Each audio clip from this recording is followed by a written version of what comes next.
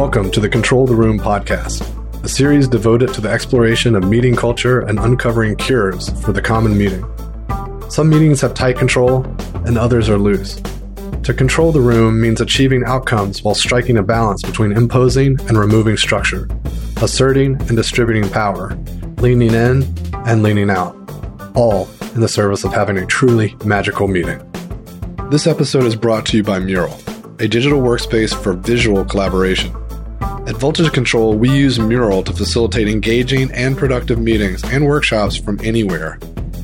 Mural gives teams the means, methods, and freedom to collaborate visually.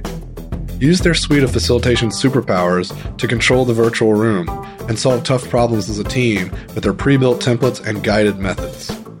To see for yourself why companies like IBM, Atlassian, and E-Trade rely on Mural, start your 30-day trial at mural.co. That's mural.co.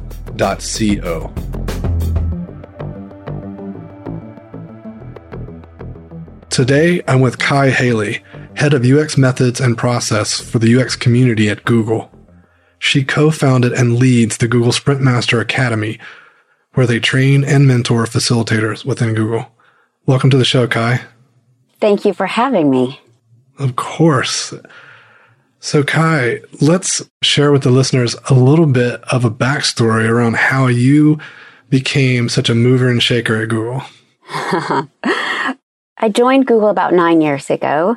And prior to that, I had been at Yahoo for 6 years, working as a visual designer on the front page there. I started my design career right out of college by starting a design studio focused on complete communication and branding programs for startups in Silicon Valley. So I got my learning on the job initially, which was an amazing experience. Not always advised, though. And while I was at Yahoo, I went back to school and got my master's in design at CCA when I realized I really wanted to formulate my design process and practice. And at CCA, I was actually introduced to a designer and teacher from IDEO. And that's where I learned about UX methods and process and got very inspired by the IDEO method and what they were doing there. So I brought some of those back to Yahoo, but really found when I got to Google that there was a much more nurturing environment for design thinking and that kind of collaborative work.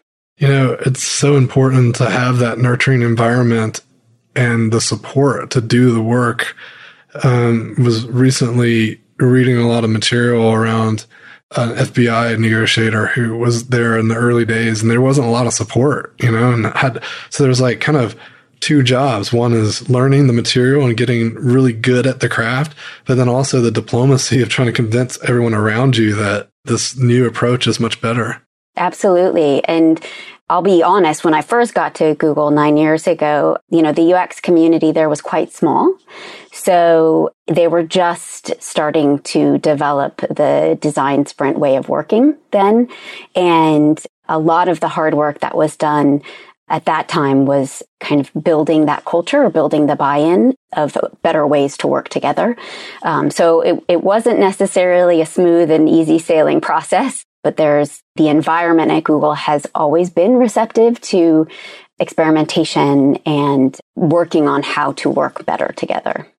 I think that's pretty clear from, like, you know, the Project Aristotle and all the research that goes into psychological safety and work rules and all those things.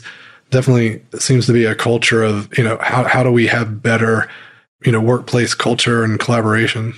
Absolutely. And that's actually one of the areas that I am focused on right now. In addition to obviously making better products, we always want to make more user-centered products, and that's one of our principles here. But my focus is on helping to make a great space for cross-functional collaboration to really support the UX role and the UX discipline, both inside and outside of Google. So I'm really curious, as an insider, you probably have some really interesting insight into this, but one thing I've noticed is this like paradox between data-driven decisions and then kind of more qualitative type of decision making. And, UX tends to kind of sit at the boundary of that, right? There's things that UX does that's quantitative and things that they do that's qualitative. And, Jake Knapp always talks about Design Sprint being so good at quick and dirty data before we're waiting around for perfect data. So I'm kind of curious, like what you found, like having to use and leverage qualitative methods and approaches with inside a company that's been known publicly to be so data focused and data driven.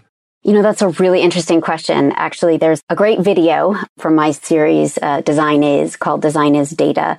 If anyone is interested in deep diving into a case study on how design uses data to drive great design. When I was my second year at Google, I joined the search ads team, which is an incredibly data-driven team. And so that video outlines a project that we worked on where we looked at how to leverage data to develop a design hypothesis and then use the data to push that design forward, meaning inform our decisions about design. And working on search at Google was incredibly transformative for me as a designer because it is so data driven and because it is so large, the user base is so broad. You really had to rely on the data to inform your intuition as a designer. So the qualitative aspect is really important, and we balance that at Google, where we do a lot of user interviews, more foundational research where we try to understand how people think about things. And then we do experiment focused, either usability tests or we run an experiment on a specific portion of the traffic, like we would do a search, to take that hypothesis and see if it's working. So I always see it as like a balance of both, and sometimes quite a delicate balance, especially if you're a UXer, which involves a really strong collaboration with your engineering team. Yeah, I remember reading this blog post years ago that I think came out of Google where, it was Google Maps, and they were talking about drawing together. And so rather than the designers just sketching something, some brilliant solution, it's like, and rather than just sitting down and talking, they're like, sketch out. Can you sketch with me while we're talking? And they noticed this pattern that came out of a lot of their conversations. If they just took a step back and look at all the drawings that their interviewees had sketched out while they were talking, they all had this dog bone shape to them. So there was like this epiphany that like, oh wow, everyone has this kind of dog bone kind of reality where it's like you do a lot of stuff around your house and a lot of stuff around your work, and then there's this tiny little connection between the two. And then that epiphany that comes from some of the qualitative stuff could then be married with some data, even ML type stuff. Like you feed in this insight into something that's more data driven, and you could get some really powerful things out of it. Yeah, and that's where the design sprint as a structured collaboration process is really helpful, because you can bring the data into the UX conversation early, and you can bring UX and data into the product conversation, right? The product strategy conversation. So that convergence in a efficient and fast is really where we see a lot of benefit. And to that point you were making earlier about fast and dirty data, sometimes it's also making the time to engage with it, because we're always working against a deadline or moving very quickly. But if we don't stop and analyze what we see and what we know together with different perspectives, we miss a lot of opportunities.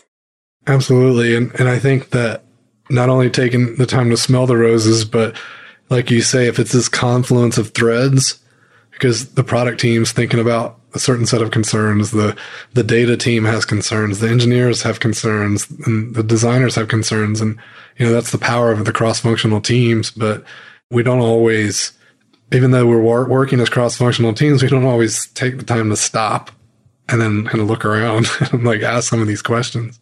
Yeah, and that's where I had a real aha moment in a sprint with one of our partners where we had a data analyst in the sprint. And, I asked this question like, well, where's the drop-off happening? You have this funnel and people are coming in here. Can you go see what is the level of drop-off? And she pulled up the computer right then and there and said, wow, actually, we've got a 40% drop-off at this point.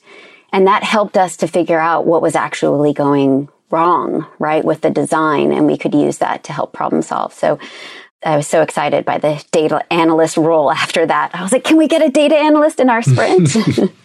Isn't it amazing, when you get the teams together with different capabilities, and then folks within different parts of the organization are going to ask totally different questions, but they might ask questions that they can't answer. If you've got the whole kind of, let's say, gamut of capabilities brought together, amazing things can happen just in those moments. And, I've seen things within a design sprint that were orthogonal to the work we were doing. In fact, it just happened earlier this week. John's facilitating the design sprint, and I was dipping in here and there just to see how things were going.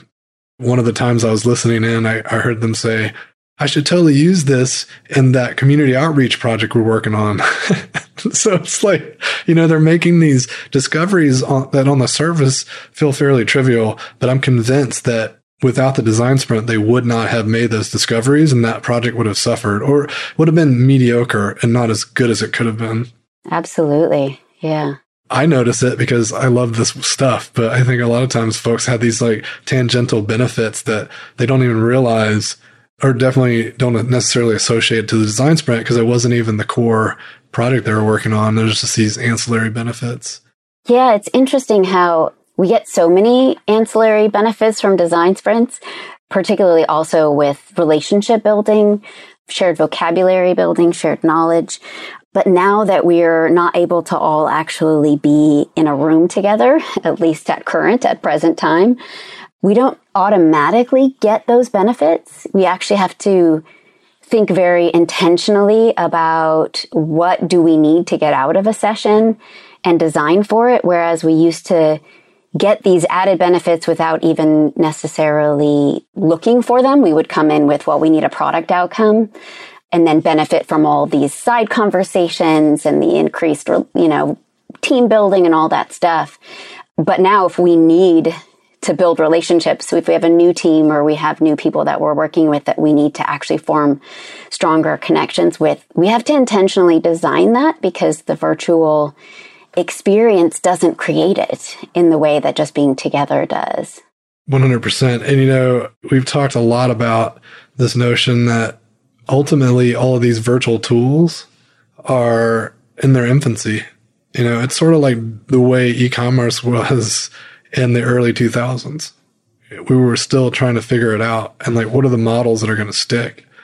And Daniel talks a lot about, we've had thousands and thousands of years of learning how to meet in person, and we can lean on that knowledge and those customs. But virtually, we don't necessarily have the tooling and the skills where we can just walk into a room and it just naturally happens like you're talking about. And so I agree, it has to be highly designed in and really thoughtful. And we talked a little bit about that in the pre-show chat. It's had an impact on the training programs.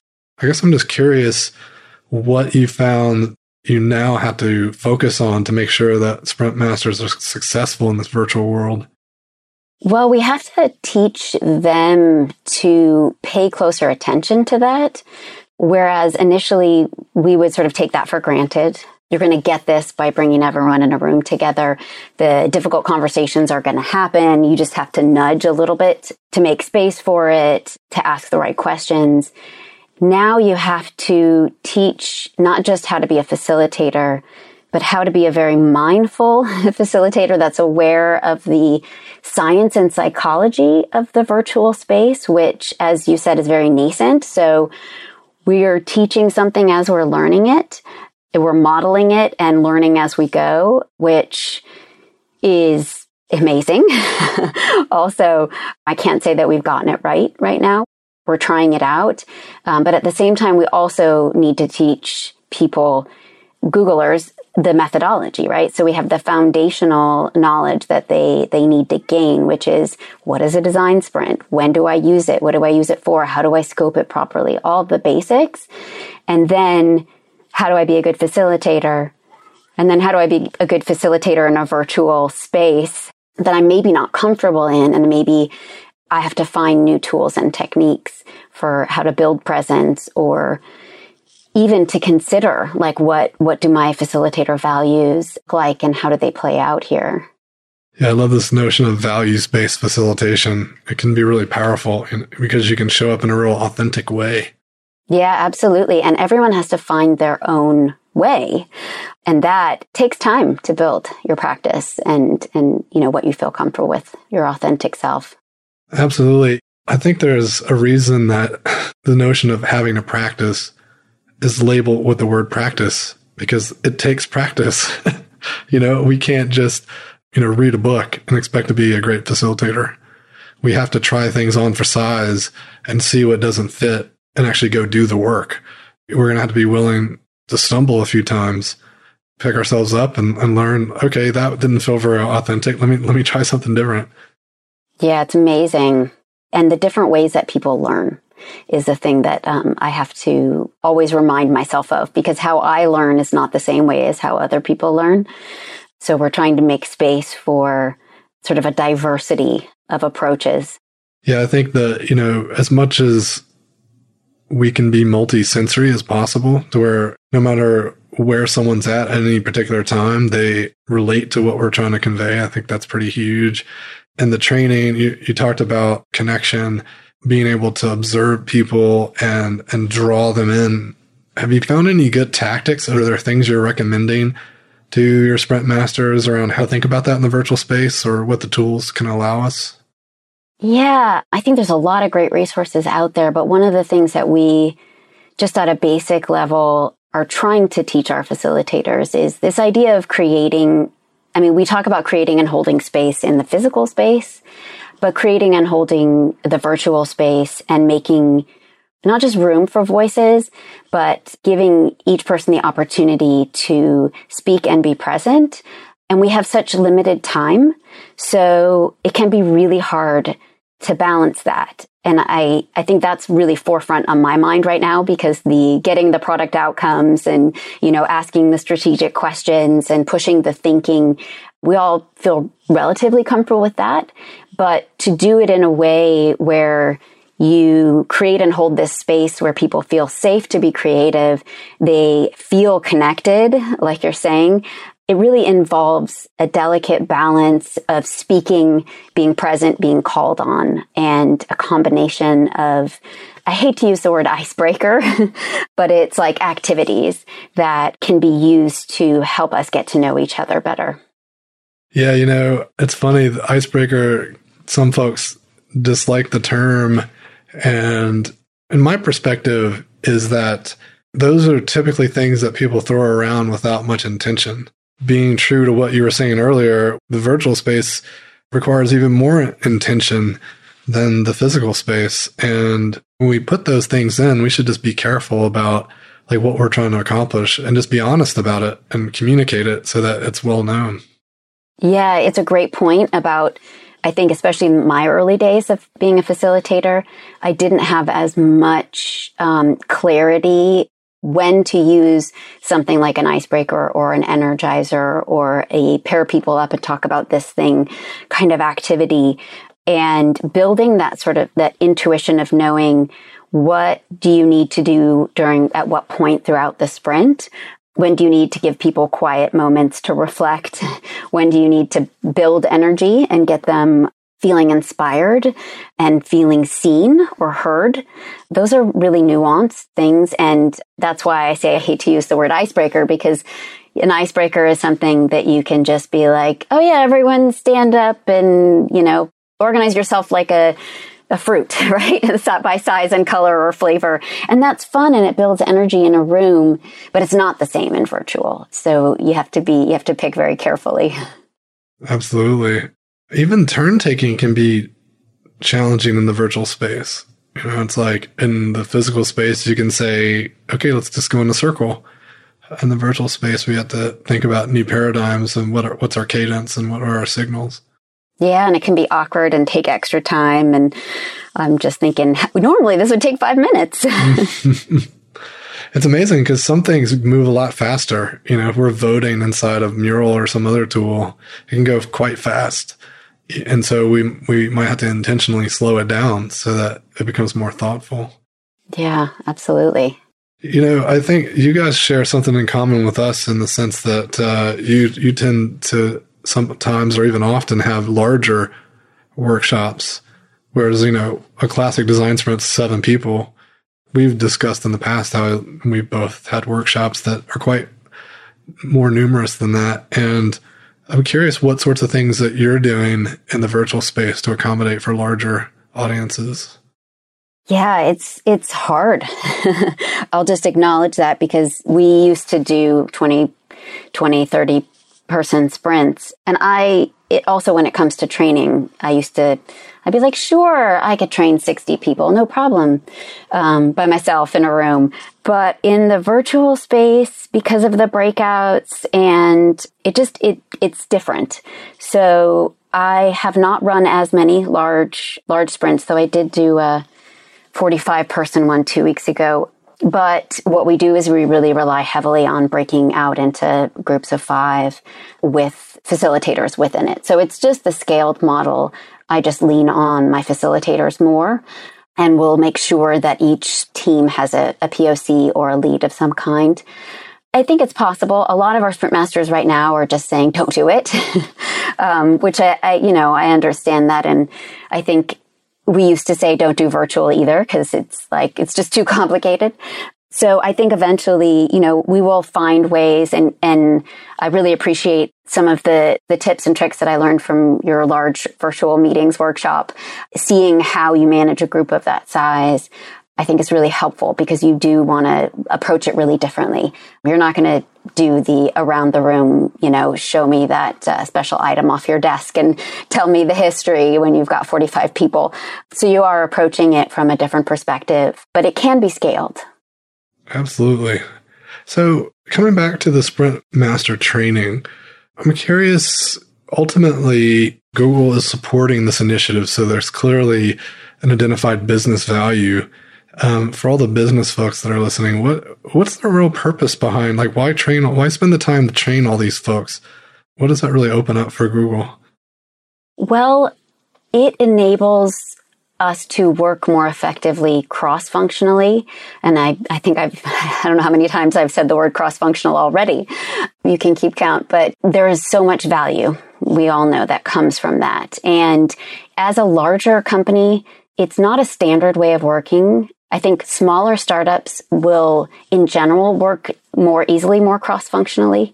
But when you're in a larger organization with multiple product areas, working across products and working across end product and UX or marketing, it's really critical to the success of the company.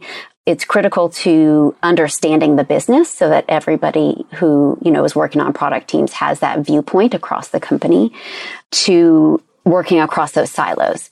As the company grows, we need more and more people to do that work, to help with that work. And that's where the Google Sprint Masters come in.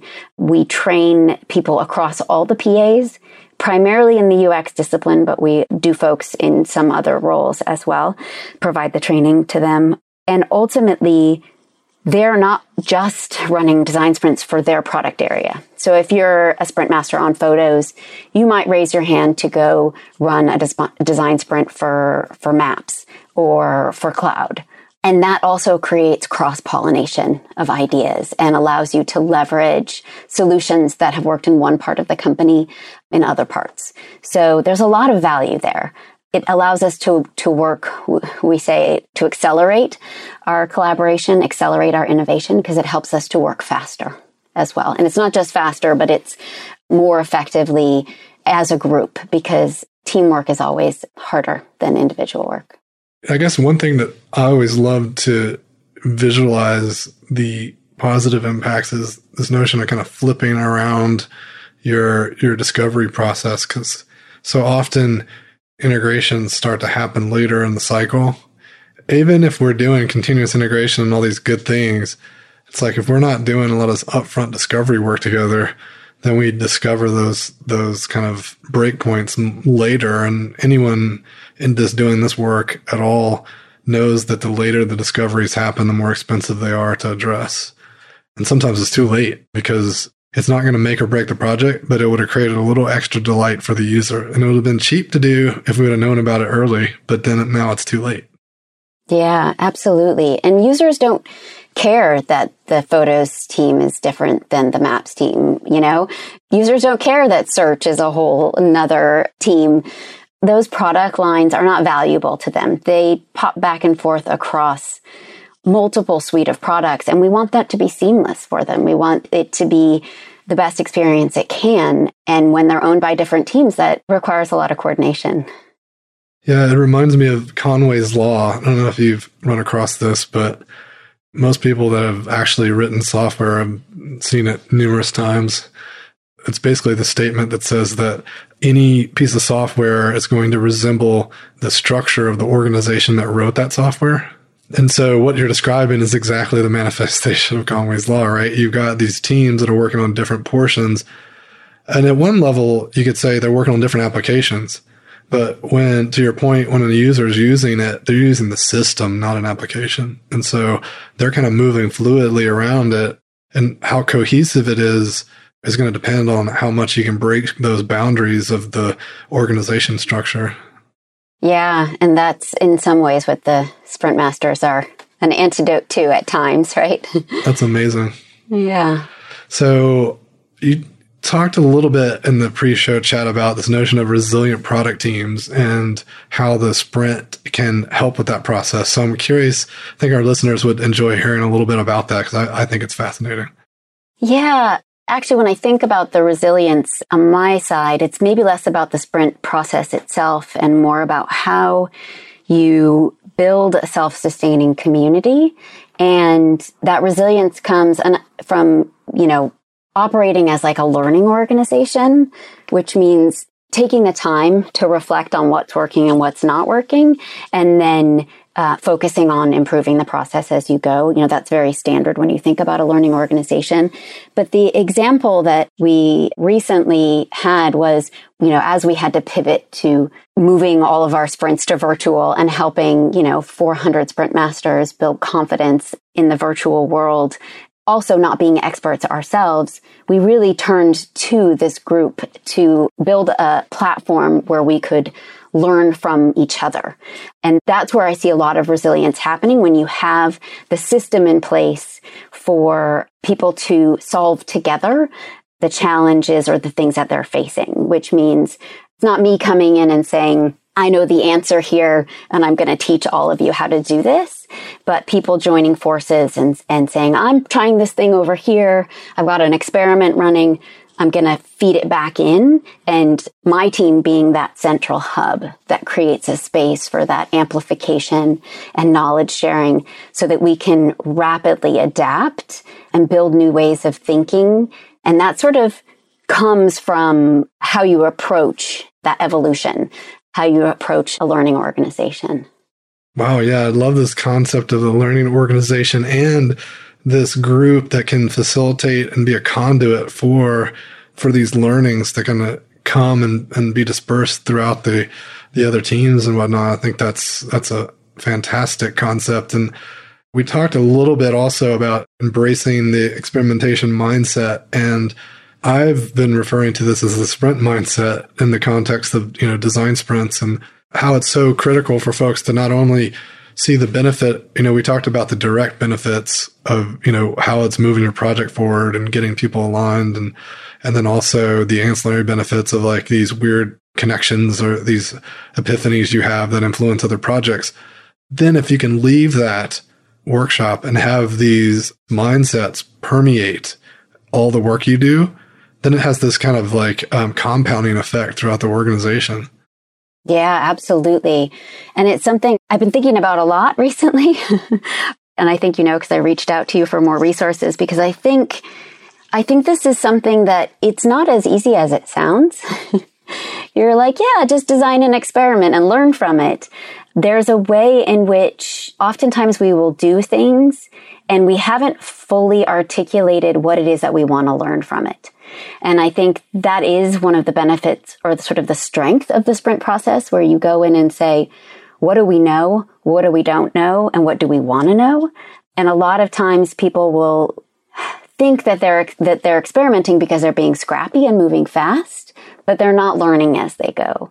And that's like the fundamental benefit comes when you stop and reflect and learn and improve. So I think it's incredibly valuable for any organization to look at how do we embrace experimentation and really figure out how to bake it into the way that you work.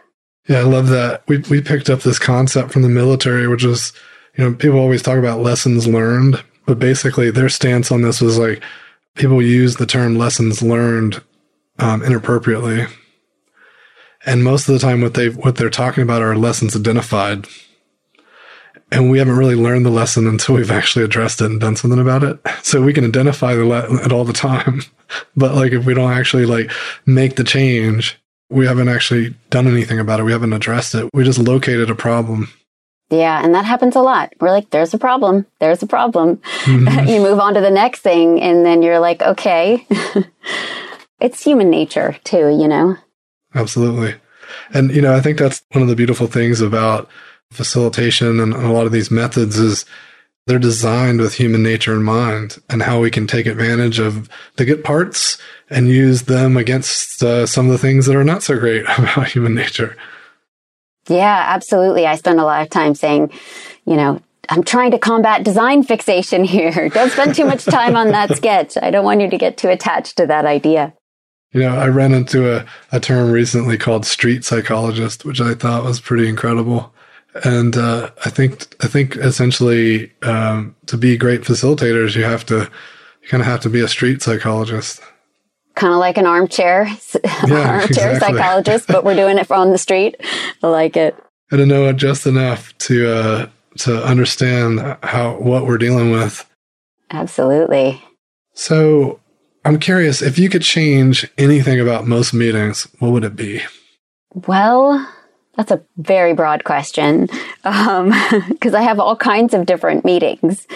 A lot of my meetings are not bad currently, but I would say I find really, really large kind of all handsy type meetings to be ones that I often wonder why we do them. So I think there's a way in which sometimes we have meetings that don't really need to be in person or synchronous, as we say. And I think we could be more creative about how we deliver content asynchronously to people. And that when we do bring people together, we design for people being together as opposed to a one-way delivery of content. Because I often feel like now, even more than ever, a one-way delivery of content is consumed one way. So I would say really embracing when things are bi-directional or multi-directional and designing for that to make the most use of people's time when they're all actually being asked to be together at the same time. Absolutely. We often talk about, is the meeting purely informative? And if so, there's probably better vehicles than bringing everyone together, unless we really want to get people's reactions. But if we're truly wanting to get everyone's reactions, then like you say, it needs to be designed in a bi-directional way. Absolutely. Excellent. Well, Kai, it's been a pleasure chatting with you today. And I'm sure people are curious how they might be able to follow your work or get in touch or just kind of see more about what you are working on. How can they find you? You can always find me on Twitter at Kai Haley and LinkedIn. And then, of course, the Design Sprint Kit with Google.com is a great site where I post case studies and content for folks if anyone's interested more in our Design Sprint information. Excellent. Thank you so much, Kai. Thank you so much for having me. It was such a pleasure. Thanks for joining me for another episode of Control the Room. Don't forget to subscribe to receive updates when new episodes are released. And if you want more, head over to our blog where I post weekly articles and resources about working better together. VoltageControl.com.